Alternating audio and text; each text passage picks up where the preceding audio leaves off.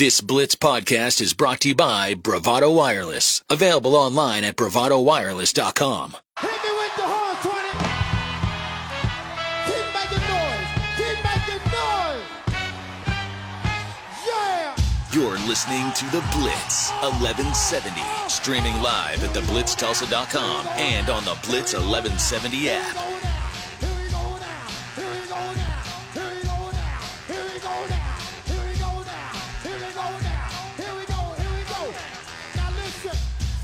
All right, 2:03 here on the Blitz 1170. Hope everyone's had a good Monday so far. My name is Jeremie Poplin. Oh, Rudy Gobert has released a statement. Emotions got the best of me today. Should not have reacted that way. I did regardless of what I was said. I want to apologize to the fans, the organization, and to Kyle, who is someone that I truly love and respect as a teammate. I don't know if it goes back the other way with Kyle trying to follow you into the tunnel to fight you. And anytime that the B word is thrown around, which evidently Kyle referred to him as multiple times on the bench, I don't know if that necessarily is a sign of respect. I know I'm getting older, but I don't think that one has changed too much at all. Things haven't changed that much, Pop. Okay, just double checking. I figured I'd let you know, keep you on the, keep you filled in. Rudy Gobert not traveling with the team to Los Angeles. Boy, it didn't take very long for Rudy to back up either, did it? He backed up quickly. He wanted no part of that. Maybe Kyle's from what it looked like. Maybe Kyle's use of that word was accurate. 4 first-round draft picks, Matt. 4. How many are they going to get for him when they have to offload him this offseason? 4, and he's got multiple years left on that deal, which really doesn't mean anything in the NBA. No. All right, let's hit up the hotline and welcome in Steve McGehee from News 9 in Oklahoma City, covering the Oklahoma City Thunder. Steve, what's going on, man? How are you today? Just got done with practice inside, so enjoying the nice, beautiful air outside. Minimal wind, which is a rarity in Oklahoma, but good day so far. What was the word out of practice today, and how did things go? What's the excitement level like around this team that has qualified now for the play-in game and that basketball has extended beyond the regular season for some time now in OKC?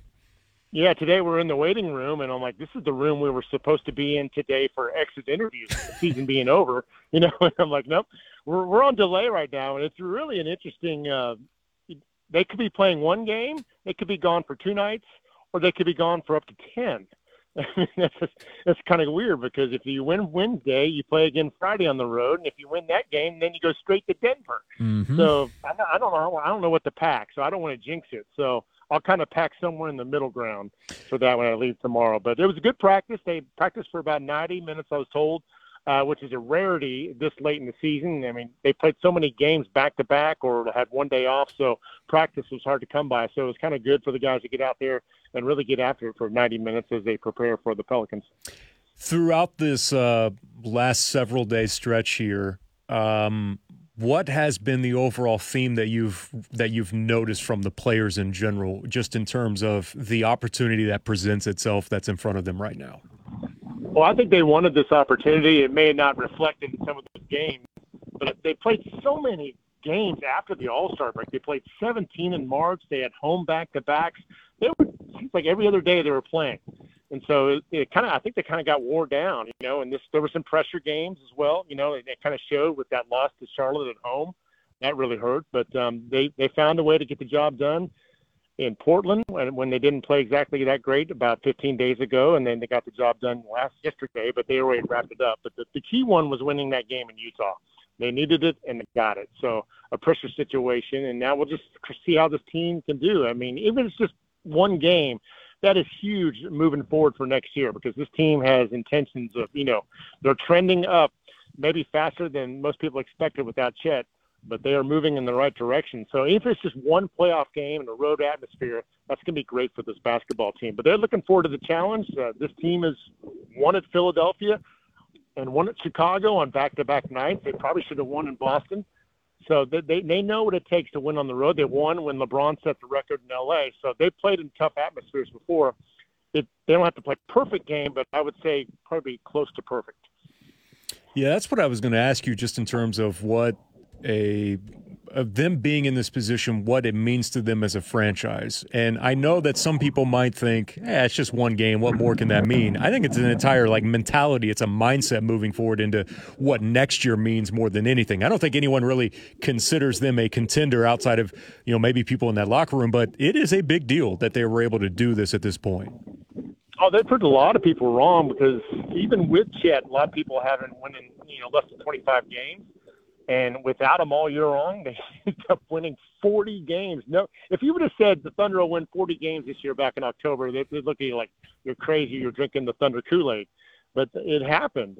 And so anything they do, if they win Wednesday and they lose Friday, that's great. They lose on Wednesday, that's okay too. They still get a good lottery pick and they get some experience in the playoffs. But they've really treated these last couple of weeks like a playoff. They're battling for that spot all the way through. So they've kind of been in a one-game playoff for the last 2.5 weeks, 3 weeks. What I really liked about yesterday was the fact that they were able to really get kind of contributions from everyone.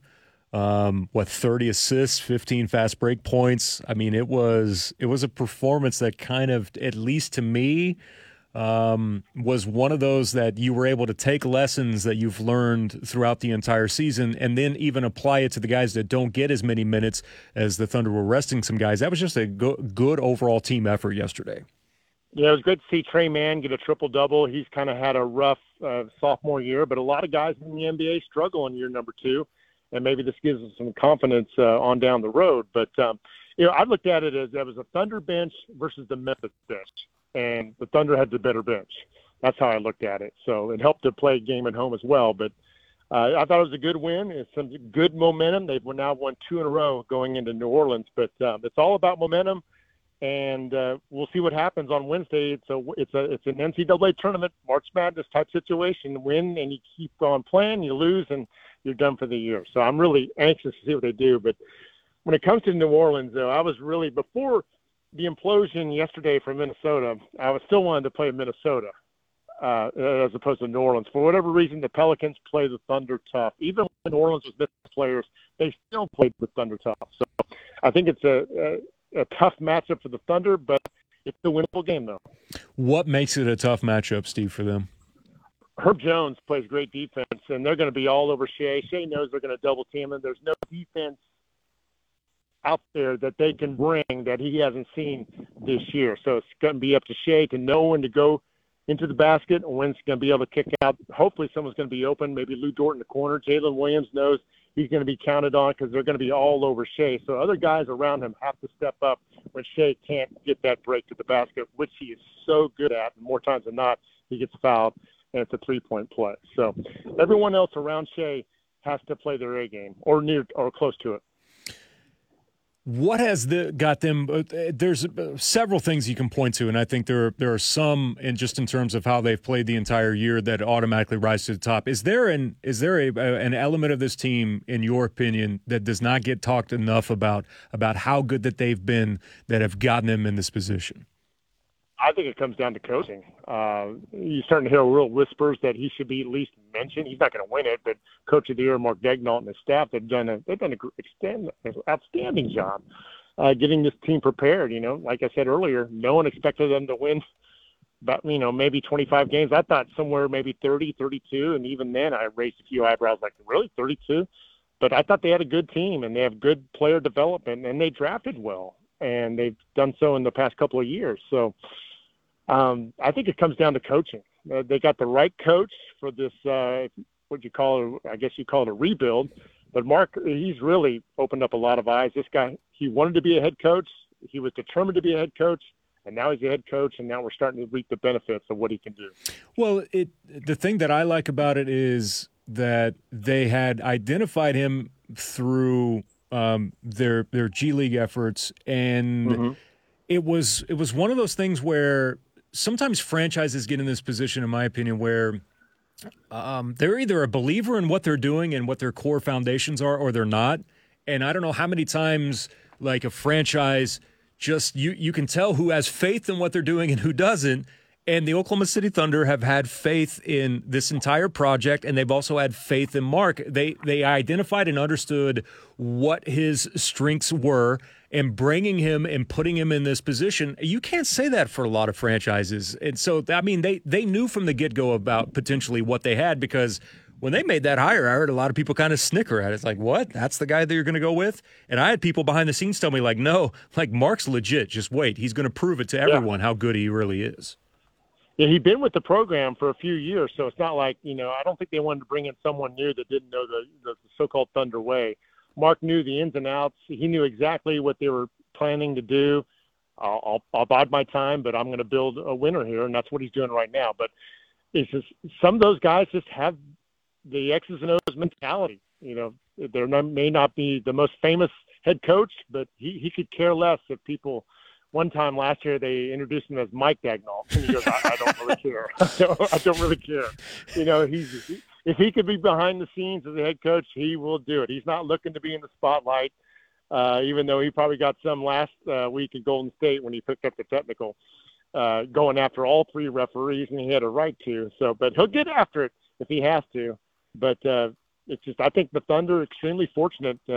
Sam and company picked the right guy, the guy to the team, and I'm really looking forward to see what they can do once, they're only going to get better next year. They're going to get cut back, and they may make some improvements on the roster. So this is just a starting point, and it's a good starting point for them if it's just one game in a play-in. A couple of weeks ago, Steve, I had asked a question of one of our guests, and the question was essentially like, I don't know whether this is just how well the Thunder are playing kind of over their heads from the overall season projection, or is this a combination of the West and kind of the status that was the West? Because how long did we play where basically the 4th seed through the 12th seed were like 4 games apart for the entire way? And it's a combination of both while they're there. And now I look back on that, I'm like, you know what? Does it really matter? It doesn't matter, because they were still found a way to qualify. It doesn't matter what the level of the West is or Oklahoma City. Fact of the matter is they're here, and they took advantage of an opportunity that was in front of them. Yeah, and I thought they did extremely well against the East. They won in Atlanta, and I mentioned they won in Philadelphia. They should have won in Boston. They won in Chicago.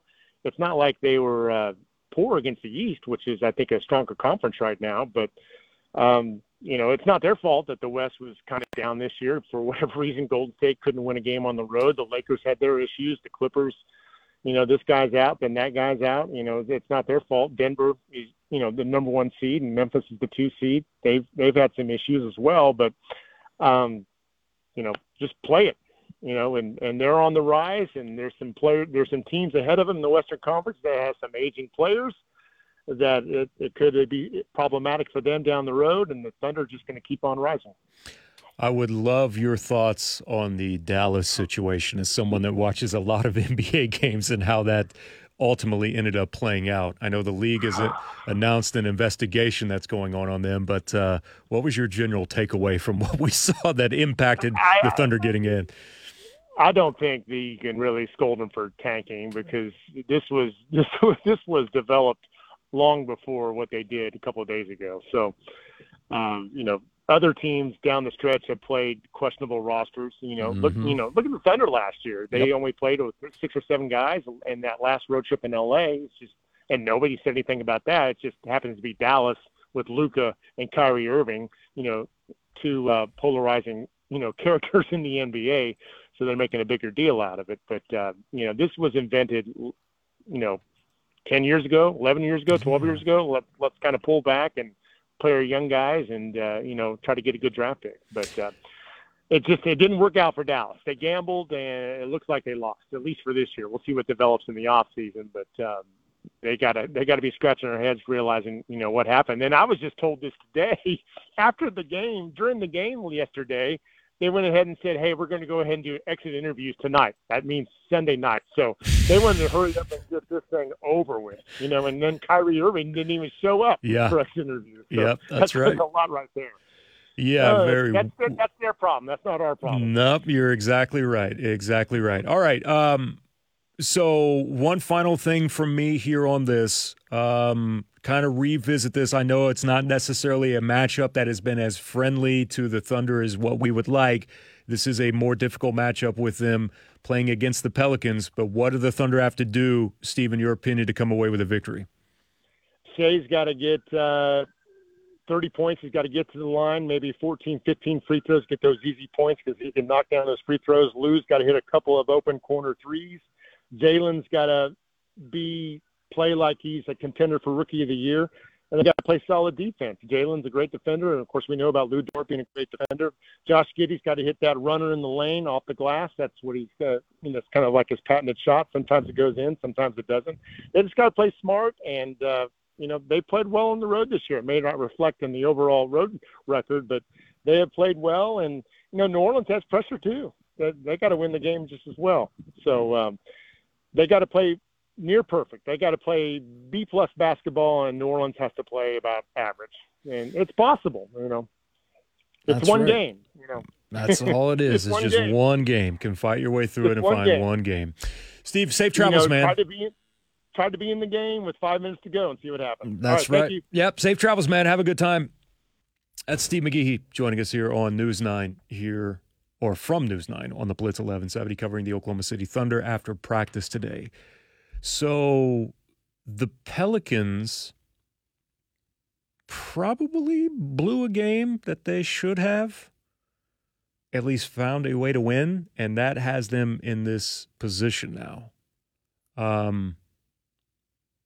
But hey, it's going to happen. They're going to have to pick up the pieces and find a way to beat Oklahoma City. New Orleans, by the way, has been so much better at home than what they've been on the road, which is a good sign for them and a bad sign for the Thunder. But I can't wait to see how they respond to this after they blew a game that they had no business blowing yesterday afternoon. All right, timeout. We'll come back. It's 2:19 here on the Blitz 1170. We'll come back with more next here in the afternoons. Don't forget, broadcasting live from the Ike's Chili House Studios, serving 4 generations of Tulsans since 1908. Thank you for listening to this exclusive Blitz 1170 podcast from Bravado Wireless.